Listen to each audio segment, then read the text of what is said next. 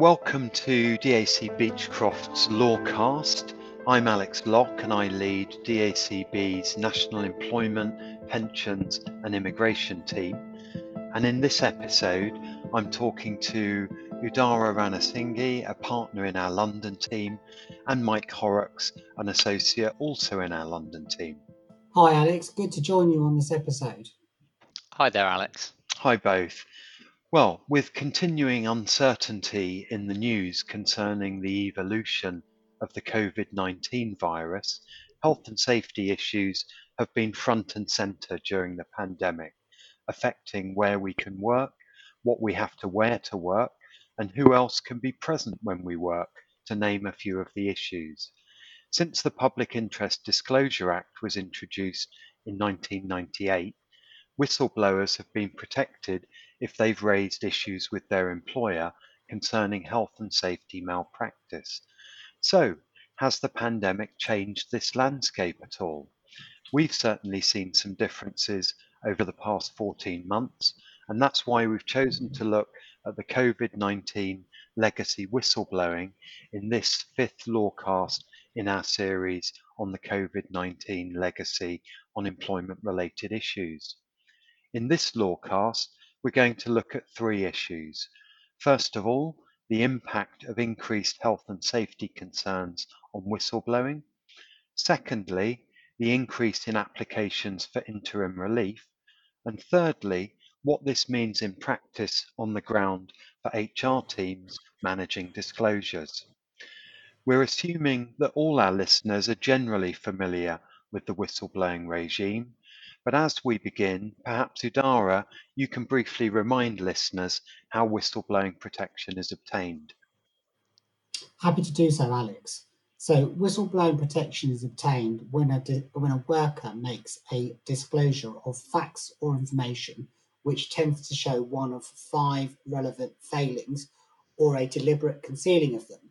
Now, those five relevant failings can be the following. So, one is a failing in relation to health and safety, but there are also others. So, the other four are where there is a criminal offence, where there is breach of a legal obligation, a miscarriage of justice, or damage to the environment. The worker must reasonably believe that their disclosure is in the public interest. Now, that test has been around for quite some time, and needless to say, there's been a lot of litigation on all aspects of that. It's our experience that the public don't really care much about the legal technicalities of whether a disclosure is protected. They just want any malpractice dealt with so that people aren't put at risk. Is that your view, Udara? I think that's absolutely right, Alex. We see this all the time. There are so many technical arguments it's possible to take on aspects of the definition of whistleblowing that some would say a lawyer's dream or charter. But the employment tribunals really aren't interested in the technicalities of whistleblowing claims and the technical points that we can come on to talk about. I think more importantly and fundamentally than that, the press, the public, and workers and employees are not interested in technicalities. And what we've seen, certainly in the last 12 or 18 months, I would say, is specifically this issue around health and safety risks coming to the fore. And certainly in my 21 years of practice, I've seen for the first time in the last 12 months refusals by workers to come into the workplace where they regard it as dangerous. Okay, so are you saying that during the pandemic, we've gone from a worker conveying information that there's a danger to the health and safety of individuals to an individual being able to leave the workplace simply because they're a whistleblower? So it's unfortunately not quite as simple as that, Alex. First of all, whistleblowers are protected from a detriment or dismissal because they have made a protected disclosure. And as I mentioned earlier, a disclosure relating to health and safety would fall within the protection.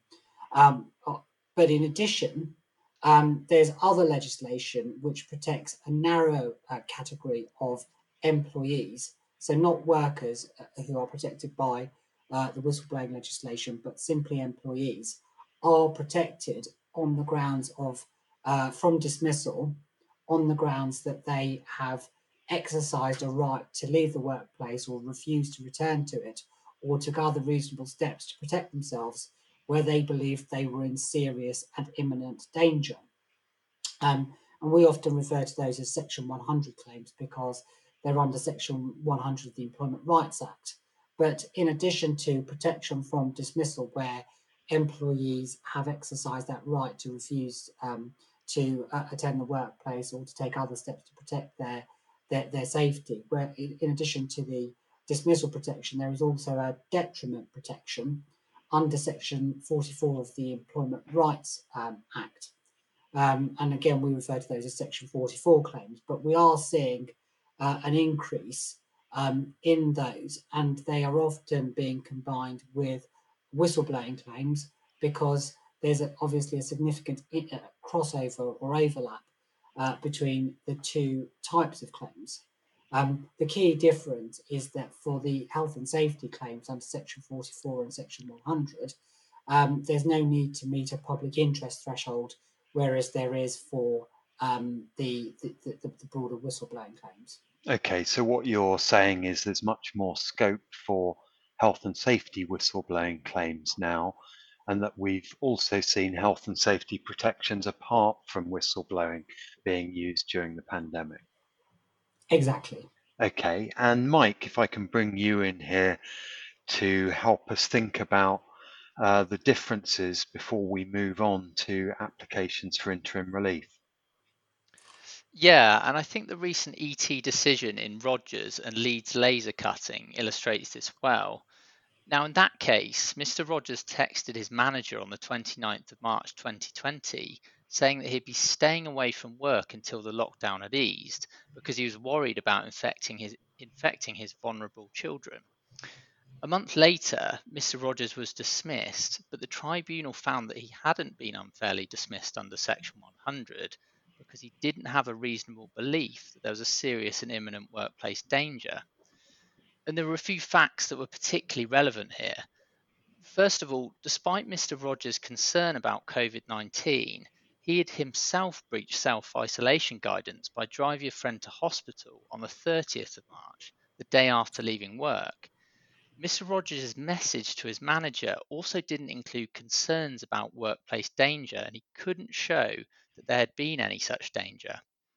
He also hadn't taken any steps to avert danger or raise concerns with his manager before leaving the workplace.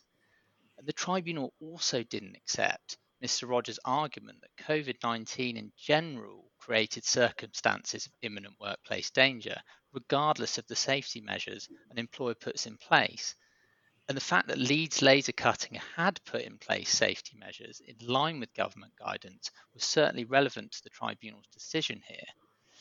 Listeners will be able to see that Mr. Rogers wouldn't have been able to bring a successful whistleblowing claim here either, as he didn't convey information about malpractice, and his concern was the impact of COVID on him as a result of his family circumstances, not on the wider workforce or public.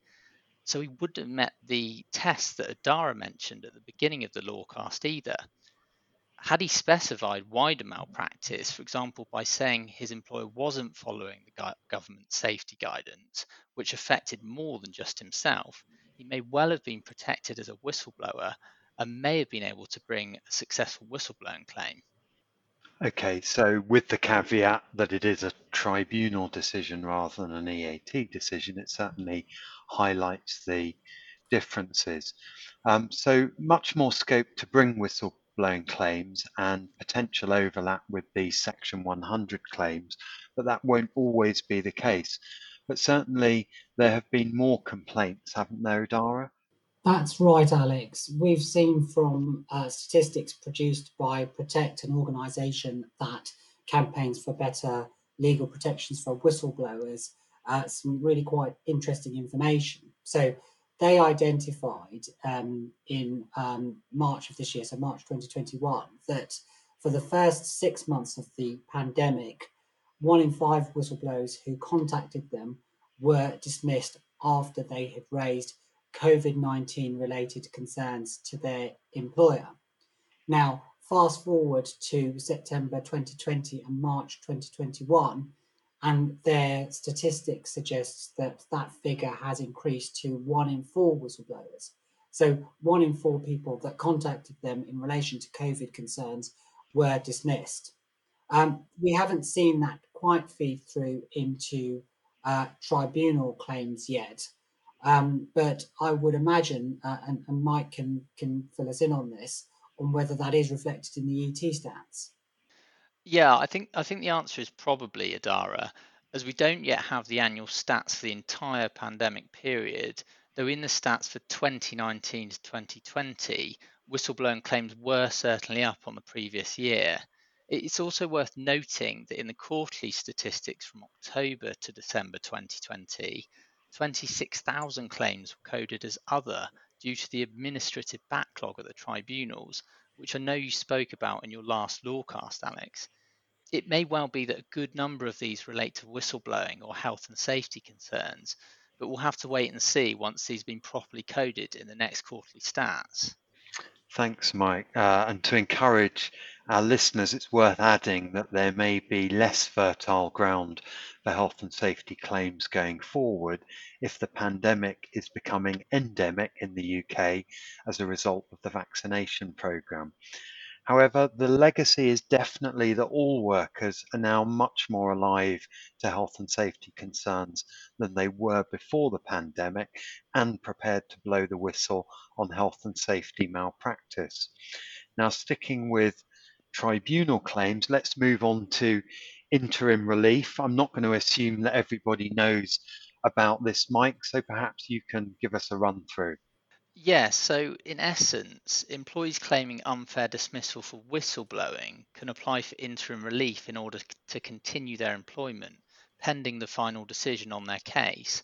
And the test here is whether the underlying unfair dismissal claim is likely to succeed, with the burden of proof on the employee at this stage.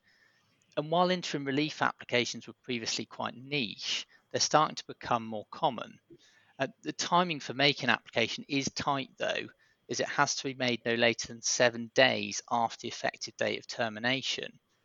Employees also need to present their ET1 before or at the same time as the interim relief application, although there is an exemption from the usual ACAS early conciliation requirements.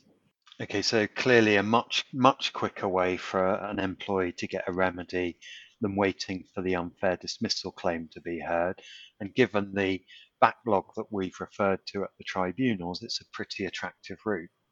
Yeah, I think that's right. And the big difference for the claimant is that if they win the interim relief application, the focus shifts to the employer to reinstate and pay the employee, meaning they'll then have cash in their pocket while waiting for the full hearing. And looking at this in a bit more detail, if the likely to succeed test I mentioned is met, the tribunal will ask the employer if it is willing to reinstate the employee or if not, re-engage them in a different job on terms that are no less favourable than their previous job. And if the employee unreasonably refuses new terms of engagement, the tribunal won't make an order. But if the employer refuses to reinstate or re engage, or the tribunal decides that a claimant reasonably turned down an offer of re engagement, it will make an order for continuation of the employment contract. Now, this gives the employee the right to continue receiving their salary and benefits, as well as accruing continuity of service up to the full hearing without them having to carry out any work. So that last outcome you mentioned, Mike, could be extremely expensive for employers given the tribunal backlog and the difficulty in getting things to a hearing. Idara, are you doing many of these cases? We definitely are, Alex. And just to touch on one point that Mike made, which is really this point around the continuation order. So the real kicker, as you identified, is not just that someone receives payment and benefits under the contract, but if they subsequently go on to lose their case, there is no requirement for them to repay those amounts. And particularly within the context of the backlog, that could be quite a significant remedy on an otherwise meritless case. So you can see the attraction of it, and as you quite rightly identified, Alex, we are seeing an increase in these in practice, even though actually it is quite difficult to succeed in practice on an interim relief application. And the reason for that is the point that Mike made, because it's quite a high threshold that an individual claimant has to prove. They have to show that they've got a pretty good chance of being able to succeed at a final hearing. So that's higher than on the balance of probabilities, which is the usual standard in the employment tribunal. But despite that, because of the points that we've discussed around the benefits of doing it, we absolutely are seeing an increase. Okay, so what are your top tips for employers then who may be facing these? Thanks, Alex. I think there are 3 top tips for dealing with this. So the first one is consider adjournments and don't be afraid of them.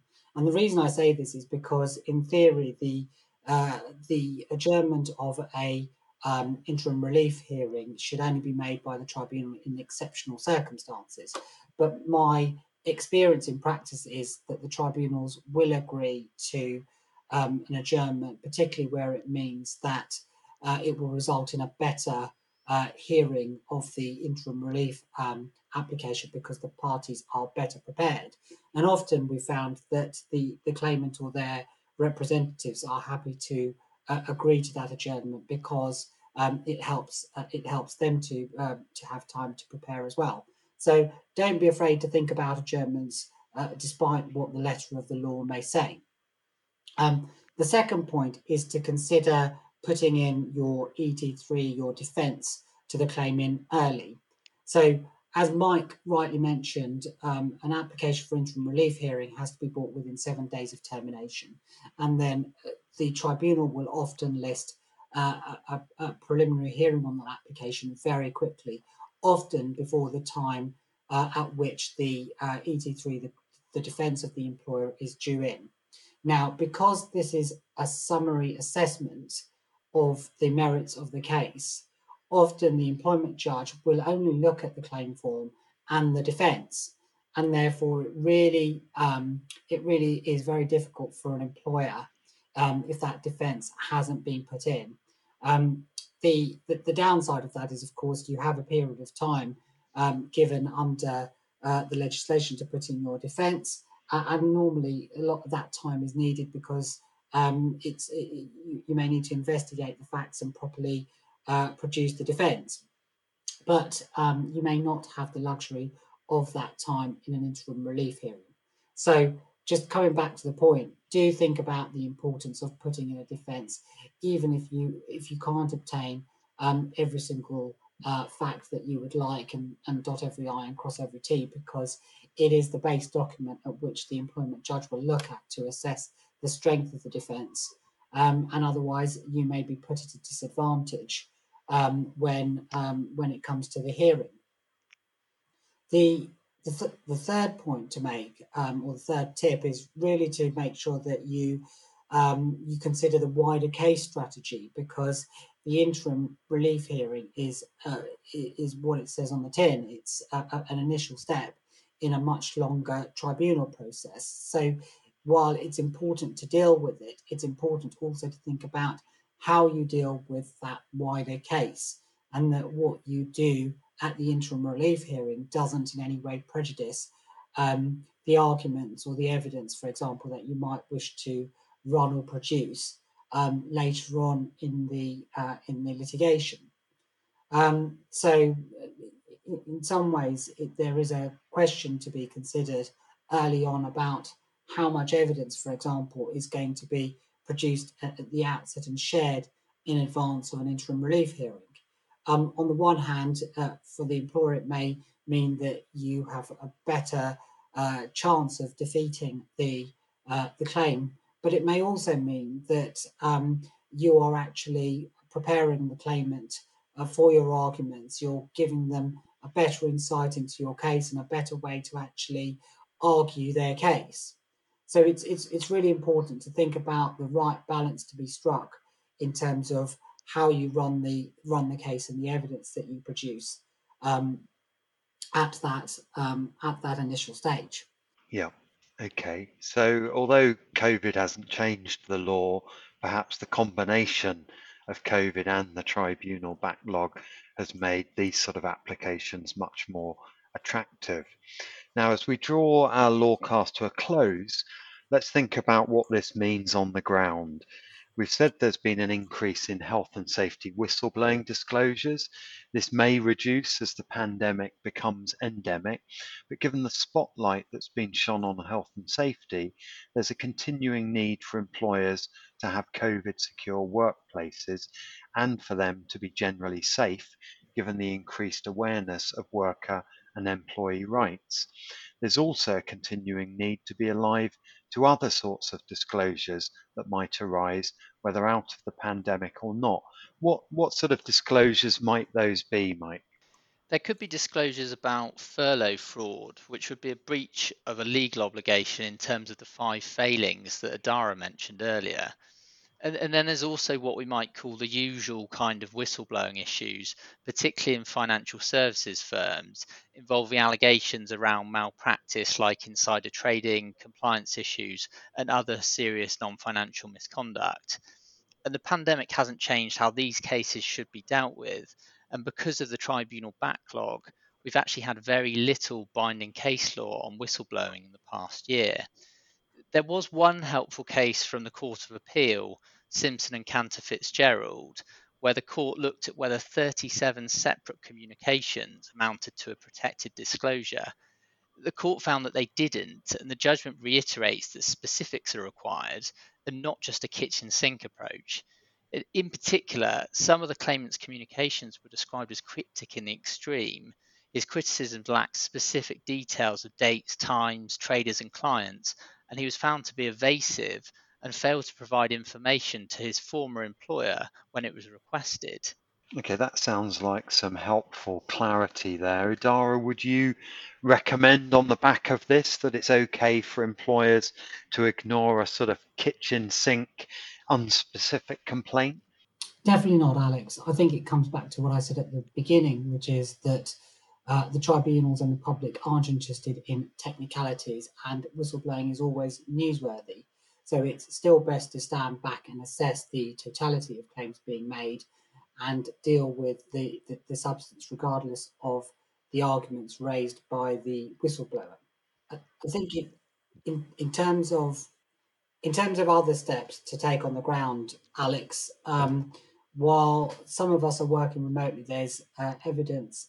There's some evidence that we're remote from whistleblowing failures, and therefore a return to office working may actually see an uptick in workers passing on information which may be protected disclosures. I would have 3 top tips for dealing with receiving disclosures in practice. First, always distinguish between the disclosure and the individual making the disclosure. Often we see protected disclosures being made in the context of an individual who is subject to performance management procedures. The fact they are being performance managed doesn't necessarily mean they aren't making a valid protected disclosure. Secondly, identify the disclosure and have a clear plan for dealing with it. The best defence that I see to a whistleblowing claim is to show there is no link between any alleged detrimental dismissal and the whistleblowing. And the best way to deal with that is to show that as an employer, you've dealt with the protected disclosure transparently and properly. So have a plan for dealing with the actual substance of the whistleblowing disclosure, and don't be afraid to ask the individual for specifics. And then the third tip is, of course, don't be afraid to deal with the individual. Just because someone has made a protected disclosure, it doesn't put them in a position where they can't be properly managed. But it is important because there is heightened risk to consider how you can mitigate that risk. And one way might be, for example, to create fire breaks between the disclosure and any performance management process. For example, by having different people involved in the performance management process who have no knowledge of the disclosure to those who are carrying out the the investigation into the whistleblowing issues. Thanks, Udara. Sound advice. Unfortunately, our time's run out. Plenty more we could have covered. In this podcast, we've looked at the impact of increased health and safety concerns on whistleblowing, the increase in applications for interim relief, and what this means in practice on the ground for HR teams managing disclosures. Just remains for me to say a big thank you to you, Udara, and to Mike for joining me on this episode. Thanks, Alex. Good speaking with you. Thanks, Alex. Thanks, Mike.